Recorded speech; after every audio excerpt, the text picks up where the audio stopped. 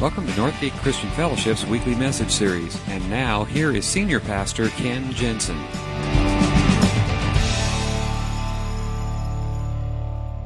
Amazing Grace. It is probably the most well-known and most often sung of all of the hymns of the church. It's gone beyond Christian circles. 200 years later, it makes the top 10. There's something about that song that resonates in each and every one of us. And I think it's because of this universal need that all of us share. That all humanity shares this universal need for grace.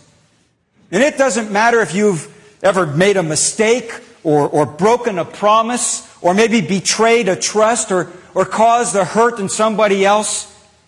Every one of us knows what it's like firsthand to be in the need of grace and forgiveness. It's powerful stuff. Philip Yancey, in this book, What's So Amazing About Grace, calls grace the last best word. Where all of these other words that have been used in the past to describe God's love have somehow been sullied, The word charity, which literally just means love, has become something almost of derision. I don't want your charity. We talk about righteousness and piety, and that automatically it's, what we come up with in our minds is self-righteousness and pious people, as though it's something negative. But there's something about the word grace that just can't be sullied. It's an incredibly powerful word. Because every one of us knows what it's like to be in need of grace. Grace was at the heart of Jesus' message in His life on this earth. It was the purpose of His mission. It was all about grace. And in every way that He taught, and in every way that He lived, and in every way that He interacted with other people, it was all about grace. Powerful stuff. And He wanted His people, He wanted His followers to understand what this grace looked like. And so He taught on it often. And He told stories and ways to convey what this grace looks like. In Luke chapter 7, on one occasion, He was invited to the house of a Pharisee for dinner. And in verse 36, we're told one of the Pharisees invited Jesus to dinner with him. So He went to the Pharisee's house and reclined at the table. When a woman who had lived a sinful life in that town learned that Jesus was eating at the Pharisee's house, she brought an alabaster jar of perfume. And as she stood behind Him at His feet weeping, she began to wet His feet with her tears. Then she wiped them with her hair, kissed them, poured perfume on them. And when the Pharisee who had invited him saw this, he said to himself, "If this man were a prophet, he would know who is touching him and what kind of woman she is. She's a sinner." Jesus answered him, "Simon, I have something to tell you." "Tell me, teacher," he said. 2 men owed money to a certain moneylender. One owed him 500 denarii and the other 50. Neither of them had the money to pay him back, so he canceled the debts of both. Now, which of them would love him more? "Well," Simon replied, "I suppose the one who had the bigger debt canceled." "You have judged correctly," Jesus said. Then He turned to the woman and said to Simon, "Do you see this woman? I came to your house and you did not give me any water for my feet, but she has wet my feet with her tears and wiped them with her hair. You did not give me a kiss, but this woman, from the time I entered, has not stopped kissing my feet. You did not pour oil on my head, but she has poured perfume on my feet. Therefore, I tell you, her many sins have been forgiven, for she loved much. But he who has been forgiven little loves little." Then Jesus said to her, "Your sins are forgiven." And the other guests began to say among themselves, "Who is this that even forgives sins?" Jesus said to the woman, "Your faith has saved you. Go in peace." It's an incredible story. And in the middle of that story and that account, Jesus tells another story. It's a story of forgiveness. It's a story of grace. It's a story that conveys the incredible power that grace has in our own lives and as well as the lives of those around us. And I want to look at that this morning a little bit with you, if you wouldn't mind.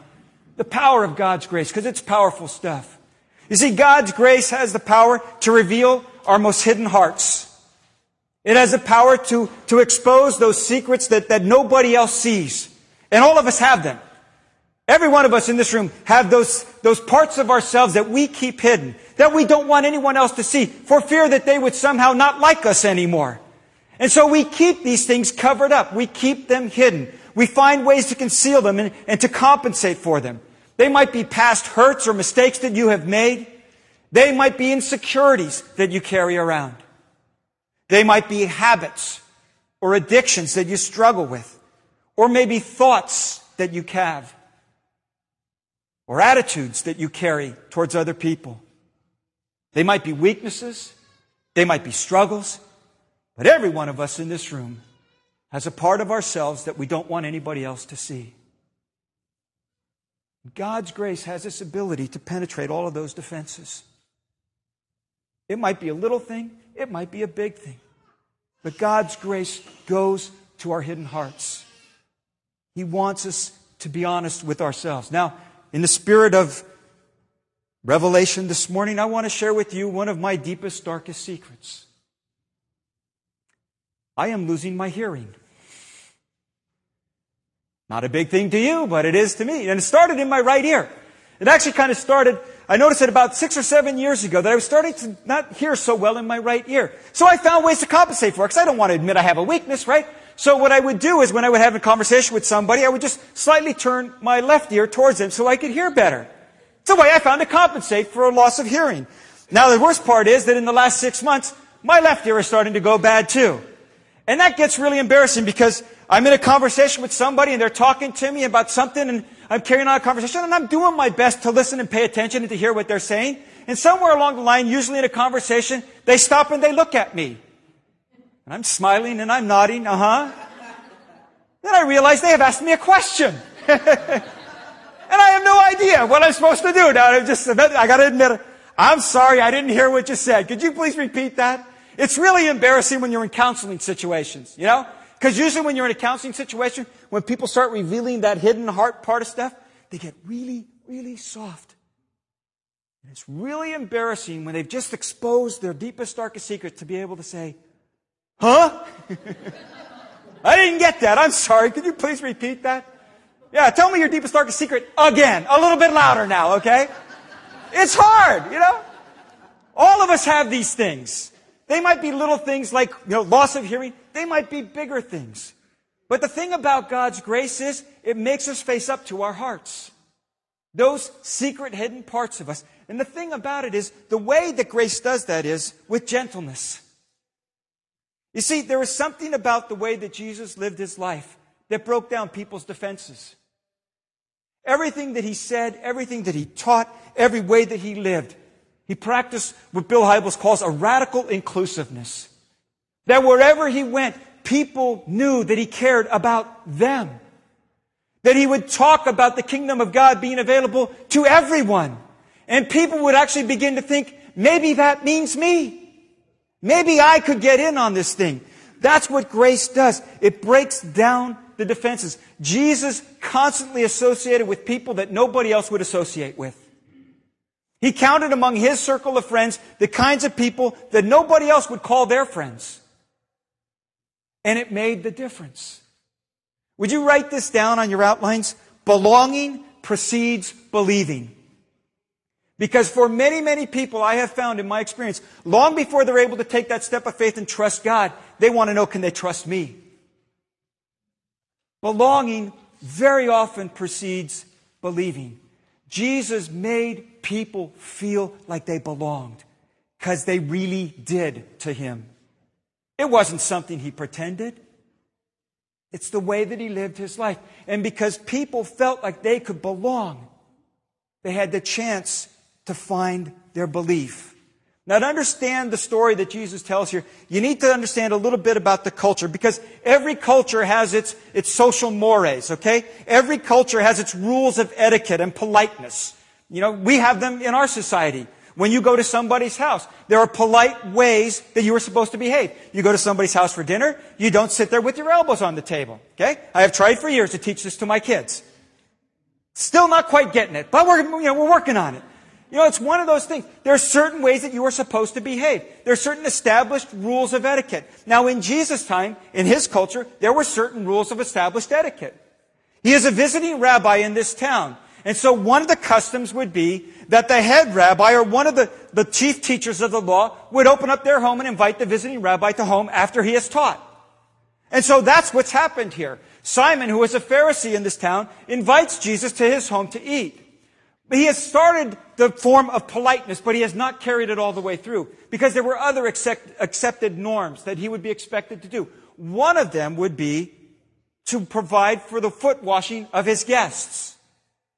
You see, because everybody in those days wore sandals, and they walked on dusty roads, and their feet would get ready. And it's kind of like now when you have your kids come to dinner, make sure you wash your hands before you eat. Well, in Jesus' day, you washed your feet before you ate.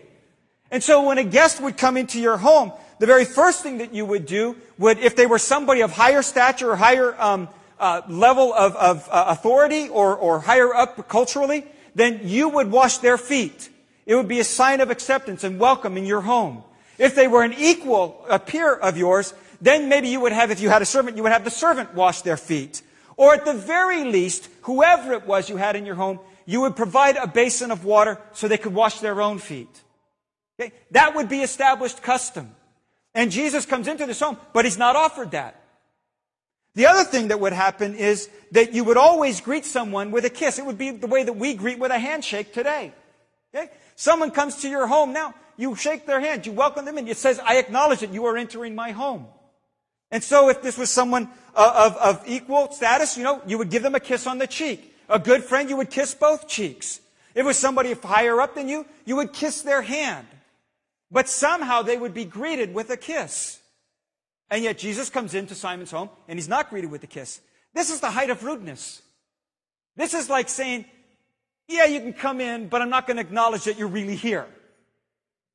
And if it was really someone of importance, you would also provide a chance for them to kind of freshen up. And a little bit of olive oil in the hair so you could comb it back and get it out of your face because, you've been traveling all day. And it would be a kind of a way of just grooming and coming together for dinner. And so all of these things are expected to happen. And yet none of them do.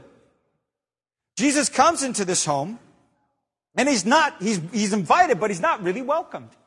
He's not really made a part of the meal. And so they're sitting down at meal. They're reclining at the table, which again in Jesus' day is not sitting in chairs at the table. It's a very low table and they're laying on cushions.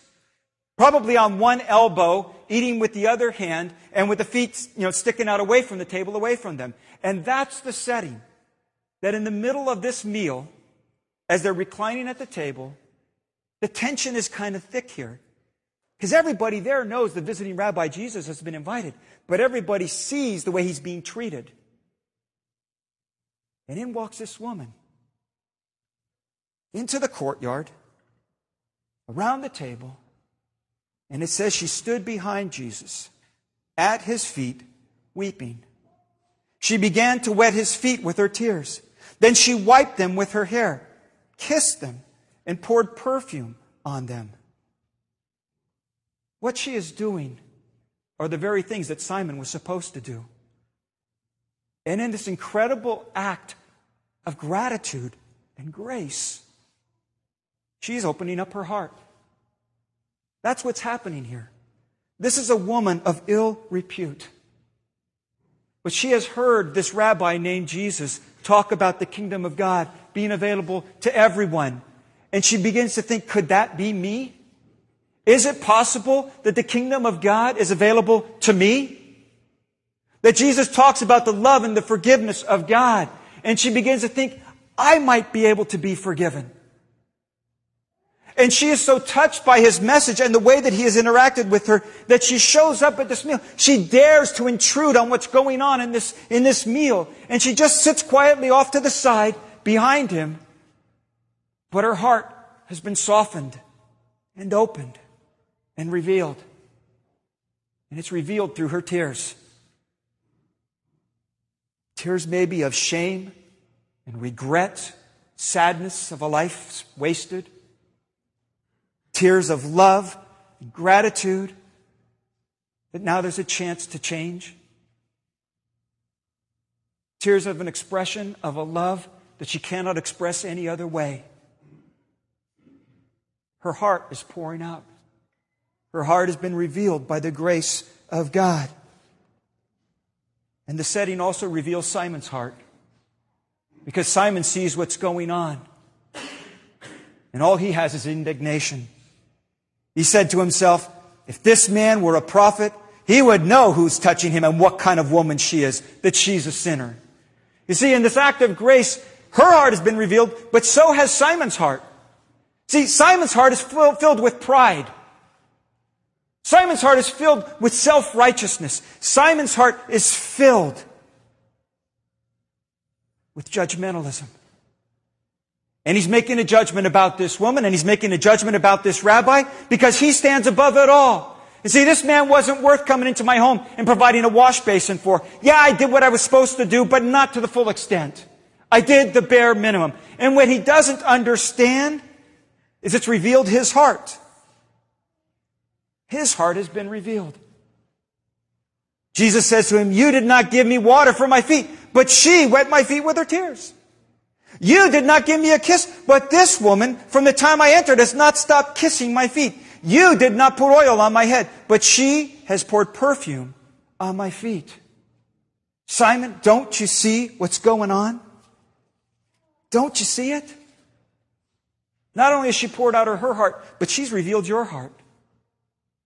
And he says to her, Simon, I got something to tell you. Tell me, Rabbi. Tell me, teacher. And then he tells this story. See, not only does grace reveal our hidden hearts, but God's grace also gives us the chance to rewrite our story. To rewrite our life story. See, whatever your past, whatever those hidden secrets, whatever those parts of yourselves that you won't show to anybody else, God sees and God loves no matter what. Everyone in that room knows this woman's story. See, they're all watching her. She's got a reputation. Not only everybody in this room, everybody in the whole town knows this woman. She has got a reputation. Series of bad choices in life. A series of tremendous mistakes. She has a reputation. More than likely a prostitute. And they all know her story. And they're all making judgments about her story. The thing is, they don't know the whole story. Because the rest of the story of this person is that this woman is somebody's daughter. This woman is somebody's sister. Somehow, something happened in her life that led her to this point. Nobody's paying attention to that. Because you see, nobody goes out intending to live a life like this. But along the way, she's made mistakes. However it happened, nobody's paying attention to that part of the story. They've already made up their minds. They know her story. And the saddest part of all is, nobody thinks her story's ever going to change. That's what Simon says. If he only knew, if he was a prophet, he would know what type of woman she is. That's who she is. She's never going to change. Nobody sees how her story could ever change, but Jesus does. And that's why he tells the other story. 2 men owed money to a moneylender. One owed him 500 denarii and another 50. Neither of them had the money to pay him back, so he canceled the debts of both. Jesus tells the story because he wants Simon to understand something about his grace. It says 2 men owed money to a moneylender. Now, a moneylender in Jesus' time is our modern day equivalent to a loan shark, okay? This is the guy that loans out money at a high interest rate, okay? This is the loan shark named Guido, that if you don't pay back, he sends out Luca and Paulie, to make a collection, okay? That's the kind of setting this is. Jesus is telling this story about these 2 guys who have gotten themselves into bad straits. Because it's not a good thing to owe money to a loan shark. Okay? You only get in this situation unless you've done something bad.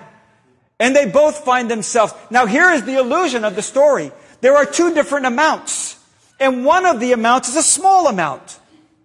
The illusion is that this is a manageable debt. That, yeah, if I work hard enough and pay attention to it and put in a few extra hours of overtime, I'll be able to pay it back. That's the illusion. But the truth of the matter is neither of them can pay this money back.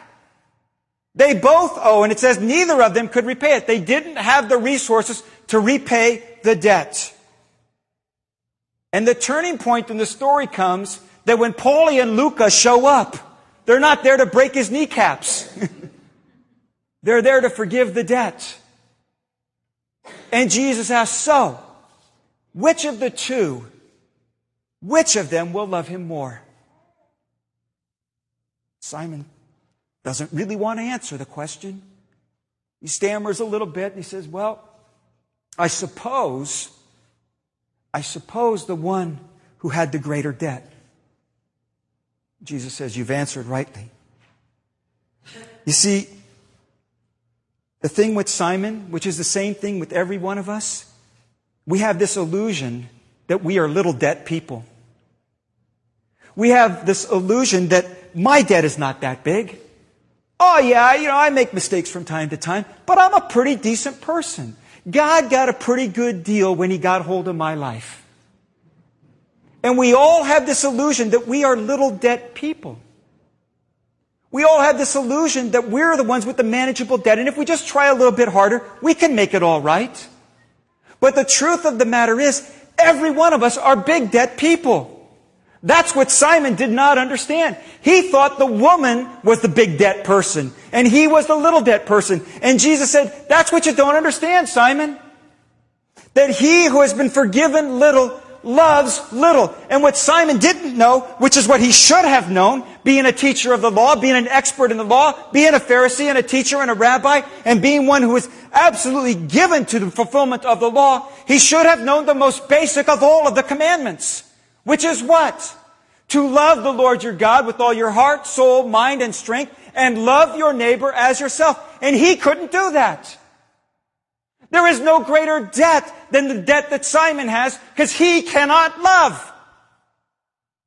And he thinks that he is a small debt person, and he is not. He is the big debt person. Because he has not learned how to love. And there is no greater sin than the sin that will not love, than the knee that will not bow, than the mouth that will not kiss, than the tears that will not cry. There is no greater debt than that. We are all big debt people. That's the point of the story. We are all big debt people. And Simon couldn't see that. He couldn't see that in the woman. He couldn't see it in himself. And he couldn't hear the message that Jesus was trying to proclaim. And because of that, he would not love. Now I want to drive this point home a little bit this morning. So I would like us all together in this room to repeat out loud, I am a big debt person. All right? Can you say that with me this morning? 1, 2, 3. I am a big debt person. Okay, now say it like you really believe it. Okay? I am a big debt person. One more time so you make sure you got the message this morning. I am a big debt person. Each and every one of us. We are all big debt people. All of us. And it doesn't matter how small you think your debt is. It's huge. Because you can't repay it. The message of God's grace is the debt is canceled. You're set free. And I look around this room this morning and I see lives that have been transformed by that grace. We're not perfect, but every one of us has a before and after story. We sang the song this morning that resonates in our hearts. Once I was blind, now I see. I was lost, now I'm found. That is the message of grace. That little refrain says it all. And the thing that we must always remember is that we are big debt people. That our lives have been transformed not by our own doing, but by the grace of God. And we need to remember that. We need to remember the I once was part. So that we would remember the but now part. To kind of help you do that this morning, I put it in your outline. The sentence, I once blank, but now blank. And I would like you, if you would this morning, to write down in the I once was what used to describe your life before you met the grace of God. To kind of help you, we put about 27 different suggestions up there. You might be able to find one. We actually do this in our Step Out class so that people would be able to clearly tell their before and after story. So I want you to look at this list. Do any of these resonate with you? Not that you're perfect now, but just do any of those. Have you ever once worried or dealt with anxiety? I was guilty and ashamed.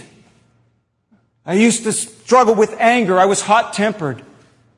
I was once empty and purposeless, stressed and burned out, struggling with low self-esteem, insecure. I was once selfish and prideful.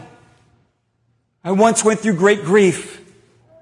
I once struggled in my marriage, had disappointment, lived a discontented life, struggled with addictions and habits, whatever they might be. There's 27. Pick one. Maybe you can pick 2 or 3, but write it down. Write it down this morning. What is your before story? Because if you don't remember that, you will never be able to love. We're big debt people. So I'm going to give you a minute. Write it down. You don't have to show it to anybody else. You can keep it folded up and hide it. I once. And then the good news. But now. A couple other suggestions up there for you. How has the grace of God transformed your life? That's your story. Anyone who has discovered the grace of God given freely through Jesus Christ has a story. I'll tell you mine. I once thought it was all about performance. I grew up a good portion of my life practicing religion, and I was good at it. I knew all the rules and regulations. I knew all the do's and don'ts. And I once thought that was what it was all about. I lived a good portion of my life having been raised in a Christian family, been raised in the church, and I don't know where I got it, because I don't think it was something that my parents did intentionally, or my church did intentionally, but I grew up performing for God. Somehow thinking, if I do enough, He's going to smile on me. So I learned my memory verses, and I completed my Sunday school lessons, and I was the first one to answer the question when the teacher called on me, and I had all the gold stars on my chart. And I got the perfect attendance awards. I was good, if I do say so myself. But you know what? It was all about performance. It was nothing about grace. And then someday, one day, I learned none of that matters. Because the grace of God says, I love you no matter what. There's nothing you can do to make me love you any more than I already do. There's nothing you can do that can make me love you any less than I already do. I love you because of who you are. And that transformed my life. Because you see, along with my own performance, what came along with that was the performances I demanded of everybody around me. We all need to be good Christian boys and girls. And so it wasn't only my own performance I was demanding it of everybody else. But now I preach God's grace. It's the only message we have to offer, folks. It's life-changing. It's powerful. Yes, it reveals our hidden hearts. Yes, it can rewrite our life story. But there is one thing. There is one thing that grace cannot do. Grace cannot be kept to ourselves. That is the only thing that grace cannot do. It cannot be contained. It cannot be stored up and stockpiled. And that cannot be hoarded for my own private enjoyment. The very nature of grace demands that it be told, that it be extended, that it be passed along. And that's why Jesus told another story about forgiveness. It's in Matthew chapter 18. Jesus said, the kingdom of heaven is like a king who wanted to settle accounts with his servants. And as he began the settlement, the man who owed him 10,000 talents was brought to him. And since he was not able to pay, the master ordered that he and his wife and his children and all that he had be sold to repay the debt. The servant fell on his knees before him. "Be patient with me," he begged, "and I will pay back everything." The servant's master took pity on him, canceled the debt, and let him go. But when that servant went out, he found one of his fellow servants who owed him a few hundred denarii. He grabbed him and began to choke him. "Pay back what you owe me," he demanded. And his fellow servant fell to his knees and begged him, "Be patient with me, and I will pay you back." But he refused. Instead, he went off and had the man thrown into prison until he could pay the debt. And when the other servants saw what had happened, they were greatly distressed and went and told their master everything that had happened. Then the master called the servant in. "You wicked servant," he said, "I canceled all that debt of yours because you begged me to. Shouldn't you have had the mercy on your fellow servant just as I had mercy on you?" And in his anger, his master turned him over to the jailers until he should pay back all he owed. This is how my heavenly Father will treat each of you unless you forgive your brother from the heart. Another story about debtors, but it's a little bit different. In the first story, both were forgiven. In this story, both were not. It's another story about grace. And the point of this story is grace is not something that you can possibly keep to yourself. You cannot. Because remember, we are big debt people. See, this guy owns not just a few hundred denarii. He owns talents.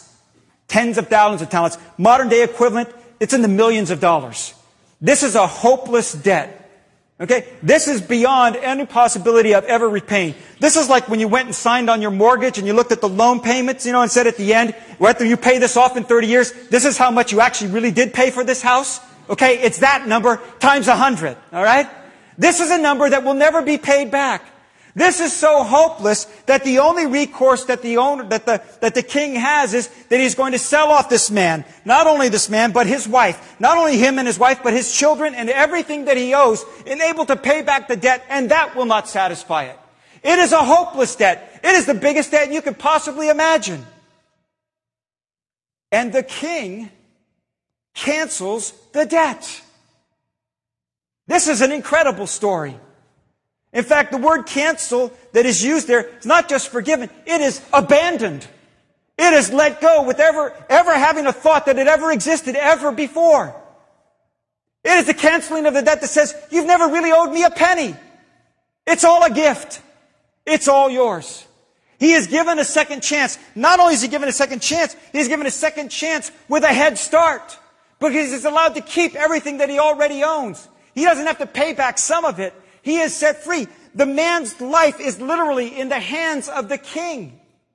His life, his family's life, and all that he owns. And the king lets it go. That's the forgiveness of God. That's the way God treats us big debt people. And the only appropriate response to that, the only appropriate response is to pass it on. It's the only way. But that servant went out and found one of the other servants that owed him a few dollars. So he grabbed him and began to choke him. "Pay back what you owe me," he said. Now understand, he's not going to collect on his debt so he can go back and pay the king. The king has forgiven the debt completely. There is no motive here. There is no reason. There is no outstanding debt that he still has to collect from to be able to pay back. It's been let go. The only thing that he is doing here is seeking revenge. That's all.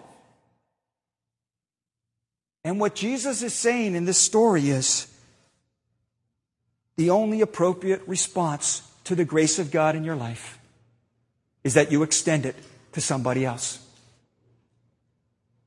And I believe that it is the task and the mission of the church as a community and for every individual Christ follower to live out and speak out grace. It is the only debt we are left with. The debt of grace. The debt of love. And it's not something we should just talk about. It is something that we must live.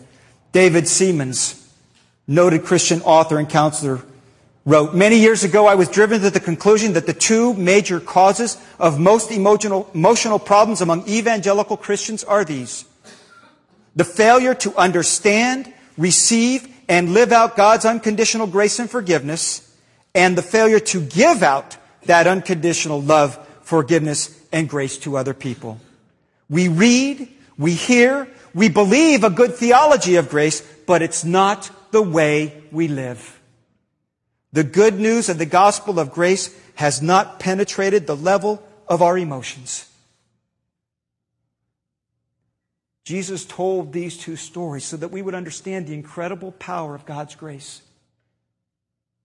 It has the power to reveal our hearts gently but firmly. It has the power to rewrite our life story. And it also has the power to change somebody else's life. And we have got to do a better job of doing it.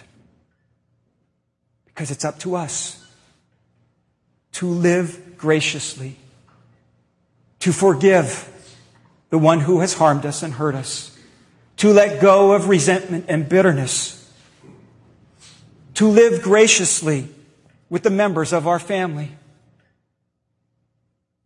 to live graciously with the checkout lady at Costco after you've been in line for half an hour, to live graciously with the one who cuts you off on the freeway or seals your parking spot or your table at the coffee shop,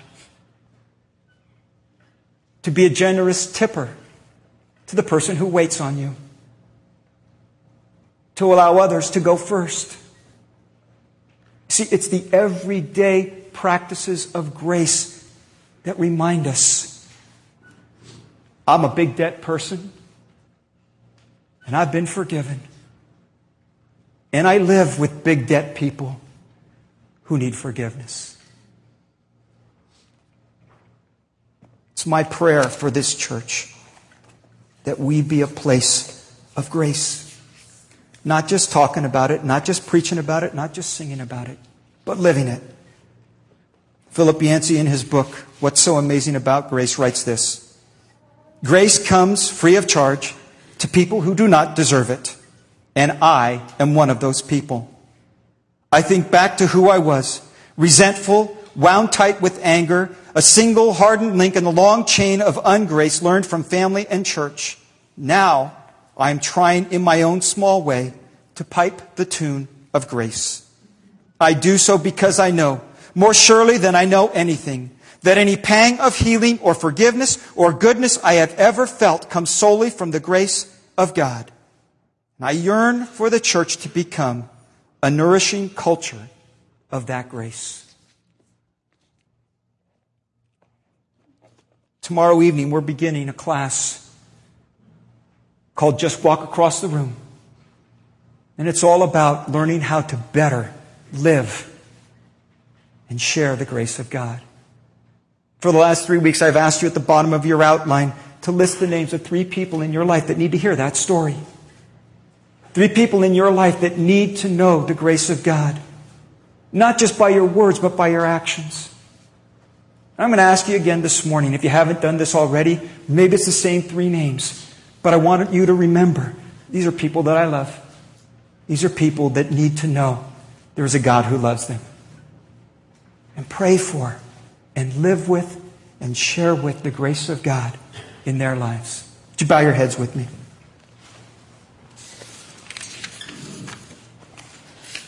It really is the only debt that we have, the debt of grace. God's grace has the power to reveal our hearts, to change our life story. It's the message that He proclaimed. It's the message that He lived. It's the message He's told us to pass along. That the love and the mercy and forgiveness of God is available to everyone. And it's a message we dare not keep silent, folks. Because there is a world desperate to hear that whoever you are and whatever you've done, God's grace is for you. Jesus already paid a price. You can be forgiven. You can have a fresh start. It's the heart of the gospel. It's good news. And if you're here this morning, and maybe you're in one of those situations where there are hidden parts of your life you're afraid for anybody else to see. But God knows it, and you do. And you need forgiveness. You need a change of heart. I'm going to invite you in a very simple prayer to acknowledge your need. Lord, you know my heart. You know what I need. And ask for His forgiveness and rewrite your story. Lord, make me new in you. And then whatever you do, share it with someone else. You're here this morning and you need to make that decision. And this is good news you've heard today and you want to be a part of it. I want to pray especially with you as we close. So everybody else has their eyes closed. I'm just going to ask you if you would look up just for a moment and catch my eye. Keep looking until I see you and acknowledge you. All right. Okay. All right. Okay. Make this your prayer. Lord Jesus, you know the secret places of my heart, my struggles, my weaknesses, my thoughts, my attitudes. I need your forgiveness. I need your restoration power. I need you to rewrite my life story. I acknowledge my need. I ask for your forgiveness. Lord, change my life from the inside out. For it's in Jesus' name that I pray this. Amen. Thank you for listening to this week's message. We trust that you'll join us again soon for another uplifting message from Northgate Christian Fellowship, located in Benicia, California.